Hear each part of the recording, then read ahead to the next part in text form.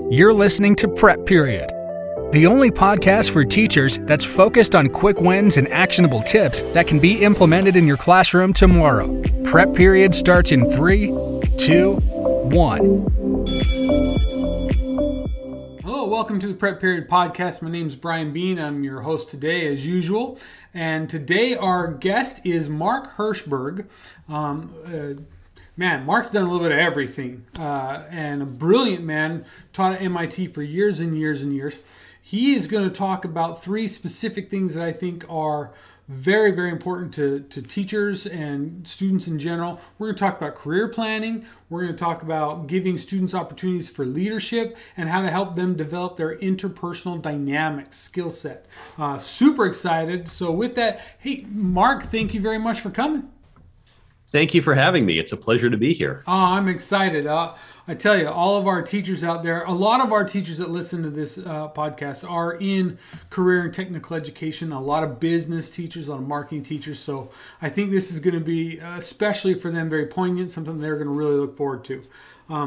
Before we dive into our questions and some of the topics we're going to talk about today, I want to just give our listeners a little bit of background for you, some context. Just kind of a little guest bio, if you will. So Mark is the author of the Career Toolkit, Essential Skills for Success That No One Taught You. He was educated at MIT. He spent his career launching and fixing new ventures at startups, Fortune 500s, and as well as in academia. He's developed new software languages, online marketplaces, new authentication systems, and he's even tracked criminals and terrorists on the dark web. Mark helped create what's called the Undergraduate Practice Opportunities Program. That's MIT's Career Success Accelerator, if I understand correct. Yep. And you taught at MIT for 20 years as well. And then you serve on the boards of numerous nonprofits like Techie Youth and Plant a Million. Is it Plant a Million Corals? Corals, yes. Like Plant a Million Trees, but under the ocean. Oh, hey, that's legit.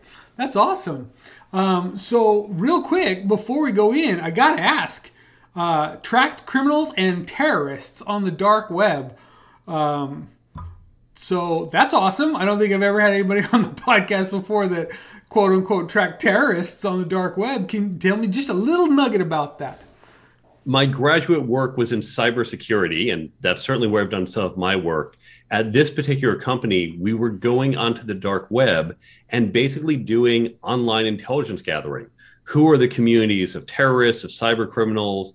What are they doing? How are they working? And as we gathered this information, we could share it with both certain government agencies, but government agencies, also with corporations that were just trying to figure out who might be coming at us and how, when, and why. Wow. Oh, that's legit, man. Somebody's got to make that. Sounds like somebody made a movie off of that, and that's like your life. So that's fantastic.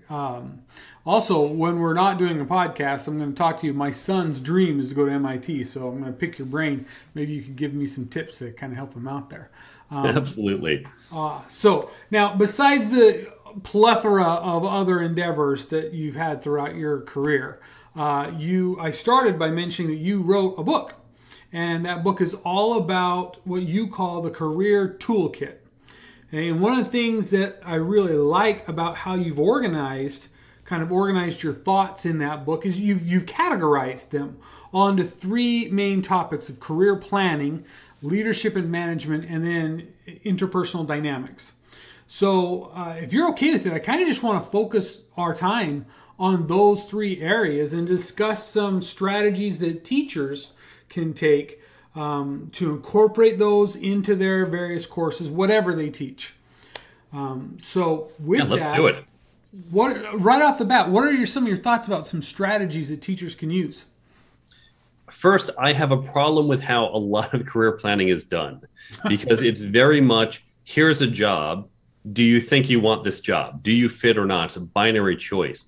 And unfortunately, we don't even give kids an accurate reflection of jobs. So the best example for this, let's think law. Because everyone knows what a lawyer does. Ask a 12-year-old, they understand what a lawyer does.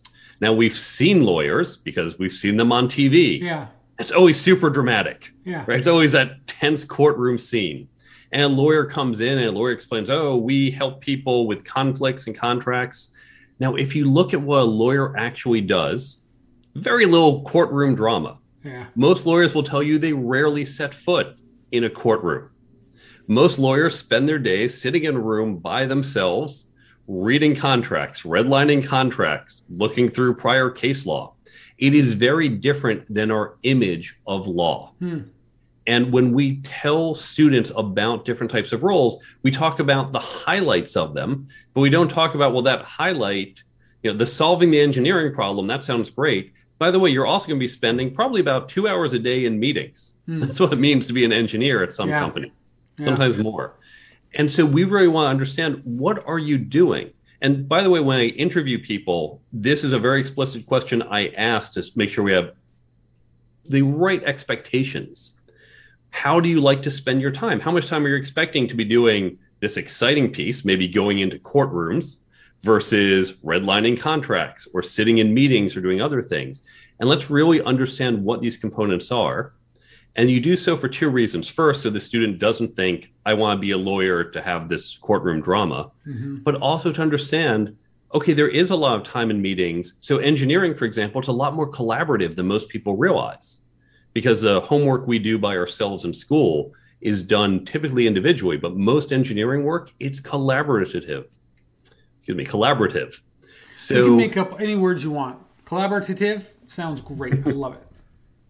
So we're going to teach them new vocabulary for these new careers. Exactly. Career planning is not as important as, can you pull off making up words mid-sentence?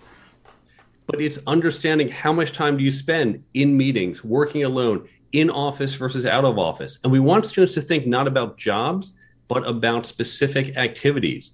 Do you like structure? Do you want a job that's very 9 to 5 and you have your plan and these weekly meetings and what you do, versus, so it says, I want to be out in the field. I want to just set my own hours. I want to meet new people every week. And then you're not saying, well, I want this job or not. You're saying, I want a job that gives me this opportunity or not. So sure, bring in people, bring in the doctor, bring in the accountant and have them talk about their jobs, but make sure you look not as a holistic, do you want this job or not, but what are the attributes of this job that sound interesting or not? And it's not just, do you do math or writing, but how you spend your days. And that's what we want to focus on as we train students. I love it. I think your word choice is just spot on. To be like, you emphasize planning for a career, not just preparing for one. Like, I think if you go talk to most teachers, they're going to talk about how their job is to help prepare students for the real world, help prepare them for their future careers. And I don't know how much individual teachers realize that they can have an impact on the planning part. And I think that's a very important paradigm shift that you're discussing here. How does a teacher go from, this class is going to prepare you for XYZ career, and how do you shift that to, this class is important and is an important part of your plan for XYZ career? If you think about the other classes we have, let's take science, for example. Your high school science class doesn't make you a scientist. There's a lot more you're going to learn in college, probably grad school. Man, I taught science for 6 years, and I barely even thought I was even close to a scientist. I wasn't a scientist, let alone my kids sure weren't. So this is a very good example. If you're doing it right, you are teaching them how to think scientifically. Because the problems they'll eventually face in 10 or 20 years, those problems might not even be in existence. Probably won't exist. Yeah. Right. But we're going to teach them the scientific method. And when you get the scientific method, the ask questions, hypothesize, do an experiment, learn, that's a universal tool that can be applied no matter what science problem you're facing. And so with our careers, what we're teaching them is not, if you know XYZ, you're ready to do this career, but we want to teach them these meta tools, how to think about your career, how to approach it, how to recognize problems and figure out ways to solve those problems. Not what the solution is, but here is your toolkit for solving that problem. That's what we want to teach them in our career planning. It almost sounds a little bit like you're shifting the emphasis away from, and for anyone who knows me and my teaching model, they know where I'm going with this. You're shifting the emphasis away from content and more towards a skill set. It's not as important that you learn this stack of facts, objective facts. What's more important is that you learn skills of what you to do with those facts and what to do with any new fact and information that comes in.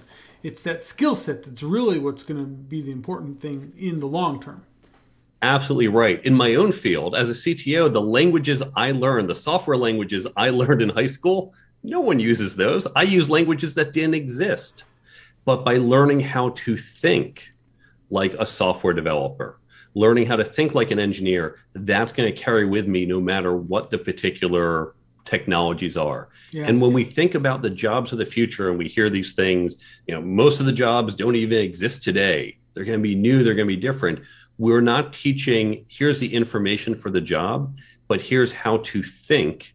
And that's going to help you in this category of jobs. And I think it's important to emphasize that what we're not saying is that the information you're learning in school doesn't matter because it's going to be irrelevant one day. That's not what we're saying at all. What we're saying is that use the information that is current today to build the skill set up so that if it becomes obsolete, you've got the skill set to adapt and evolve. But that information is still important because it's a tool like anything else.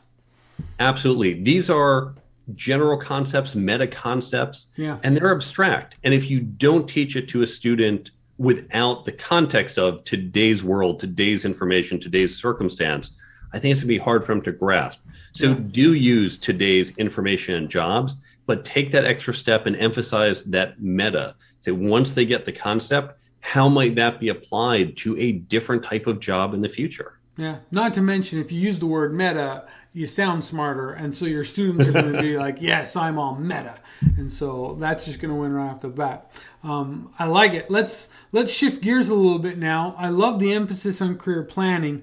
I thought the next part was very intriguing where you focus on leadership and management. Now with this,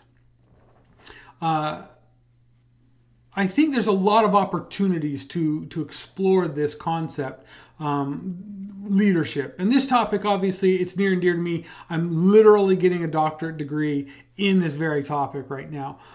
So let's talk about leadership and its role in schools and what you can teach. So I got two questions. First, in your mind, what is leadership? Like, how would you define leadership?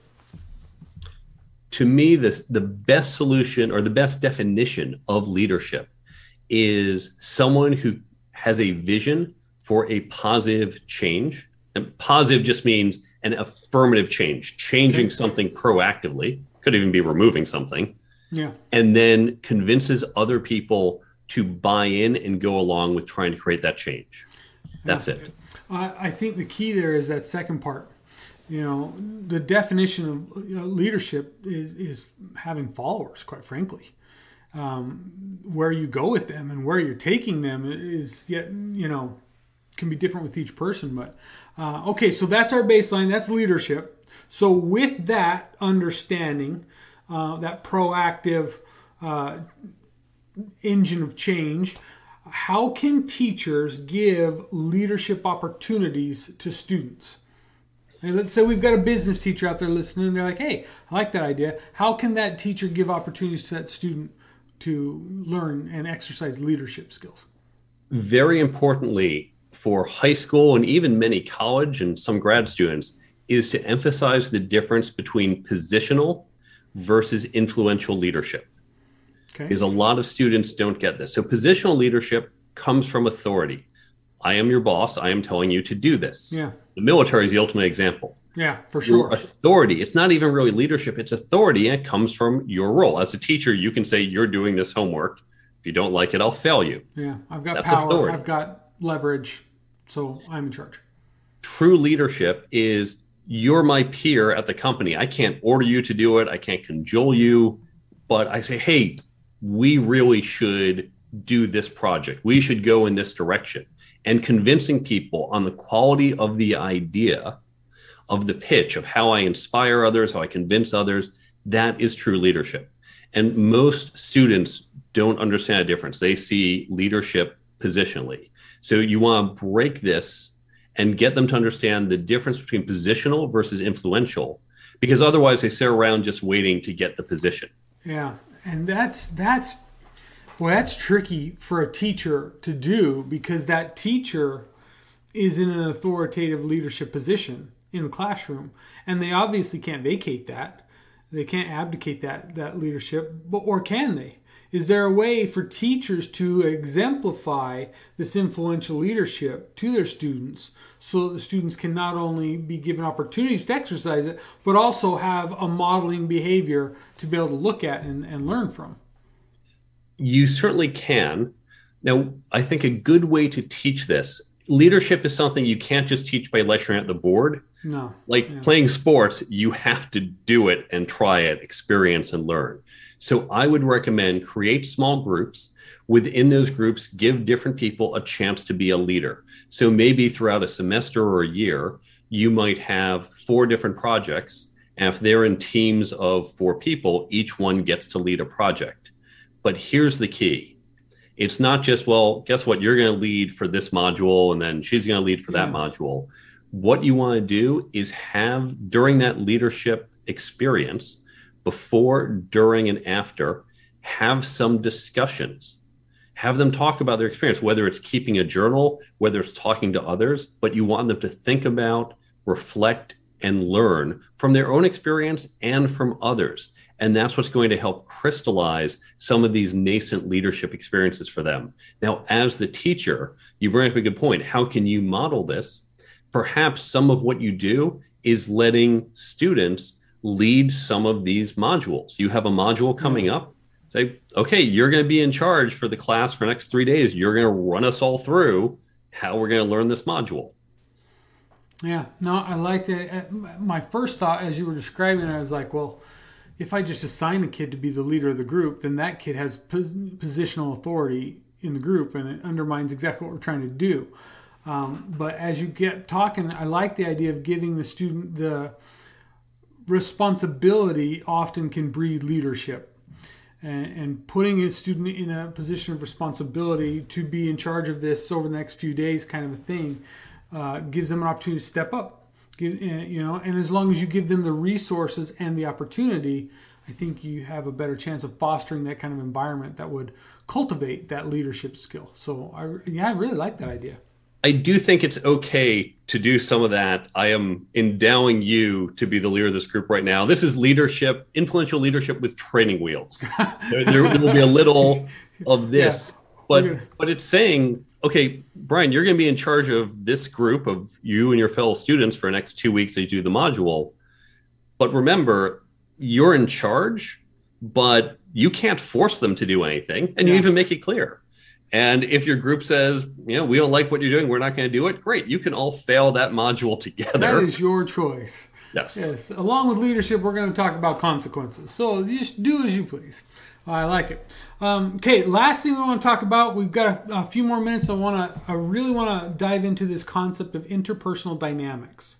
Okay, so again, we got a 2-part question. I'll just give you both of them and I'll let you run with it. Okay, so first, why is that such a valuable skill set for students to learn early on, these interpersonal dynamics? And I'll have you kind of expound on what you mean by that as well. And then 2, first, why is it so important to learn early? And then second, again, do you have any advice for teachers on how to approach that subject? What I cover in that section, communication, negotiation, networking, and ethics. Mm-hmm. So this is how we relate to other people. Those are the dynamics of interpersonal relationships. Yes. And I really get to what are the fundamental pieces of all this. So let me give an example using negotiations. Imagine you have a student who is graduating college, has a job offer for $50,000. But instead of taking it, this student goes to negotiate and negotiates a $1,000 increase. Okay, 2%, that's not a big lift. It's not. If this student does nothing else for the next 40 years of her career, She just earned $1,000 more for 40 years. One negotiation, 5 minutes of work, got her $40,000. Yeah. But of course, you're not just going to have one job for 40 years. You're going to have raises and promotions and other jobs, and it's going to be bigger than 1,000. And if you use that same negotiation skill, if every time she changes a job, she gets $1,000 more, think of the cumulative effect. Yeah. This can actually add 6 figures to your income easily. Now, we're just talking about income. In fact, we know it's not just about getting more money in your job. We negotiate with our peers all the time, our coworkers, our fellow students. And it's not just about money and something numerical. Coming up with better solutions because we have better negotiation skills is going to be rewarding us over and over and over. Now, I use negotiations because it's easy to do the math and see how it applies. Yeah. If you start off being a little better at networking, if your network grows 2% faster than someone else's network each year, do the math on that. You get, again, exponential growth. If you are slightly better at communicating, even leading or one of these other skills, it's not that someone says, here's $1,000 more, but you get more opportunities, you get more success, and success begets success. So we really want to emphasize these basic skills. And here's the secret.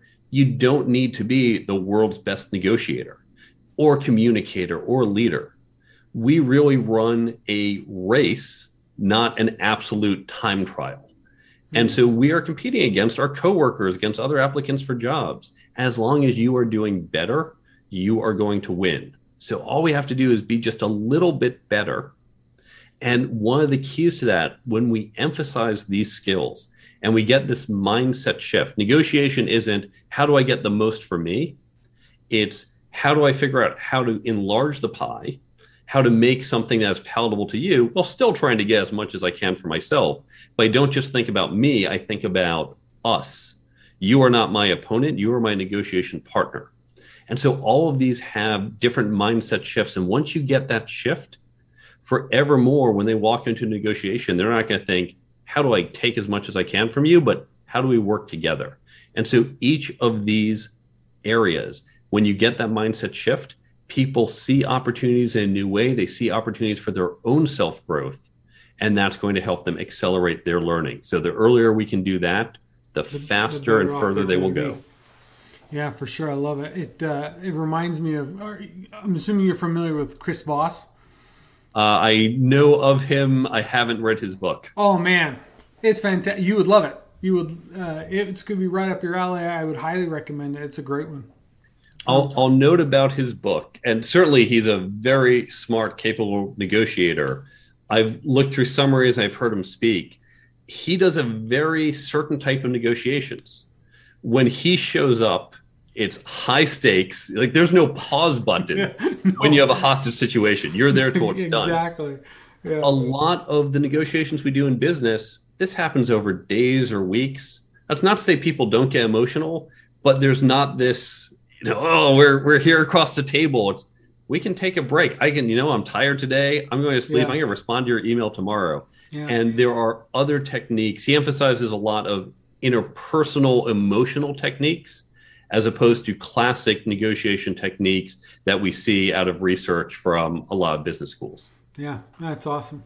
Well, thank you so much for coming on. I got about 14 other questions that came to my mind. Maybe we'll have to have you back for another episode. But for now, thank you so much for spending some time with us. I know our listeners are going to appreciate it. Real quick, to kind of wrap up and close, if somebody wanted to get a copy of your book or learn more about some of these concepts and principles that you've shared with, where would they go to do that? You can go to my website, thecareertoolkitbook.com, and there we can take you to Amazon or many of the other places it's sold. You can follow me on social media or get in touch. There's a whole resources page with lots of free resources online. Oh, great. Links to other websites, some free downloads. All of this, it's available on my website, thecareertoolkitbook.com. Well, you said the magic word for teachers out there. So, yeah, free resources is the way to go. Well, thank you very much. Appreciate it. Thanks for having me on today. Thank you very much, Mark, for coming on to our show. Another great guest, another great episode. As usual, if you know anyone out there or you yourself would like to be a guest, please shoot me an email at brian.bean@stewkent.com. It's Brian with an I. .bean, just like vegetable, @stewkent.com. And if you are interested in learning more about some of the concepts that Mark likes to utilize in what his philosophies are, go to www.thecareertoolkitbook.com and you can get lots of free resources there. If you want to buy the book, you can, but he's got a tremendous amount of resources for teachers that you can get for free at www.thecareertoolkitbook.com. Thank you very much, and we'll catch you next time.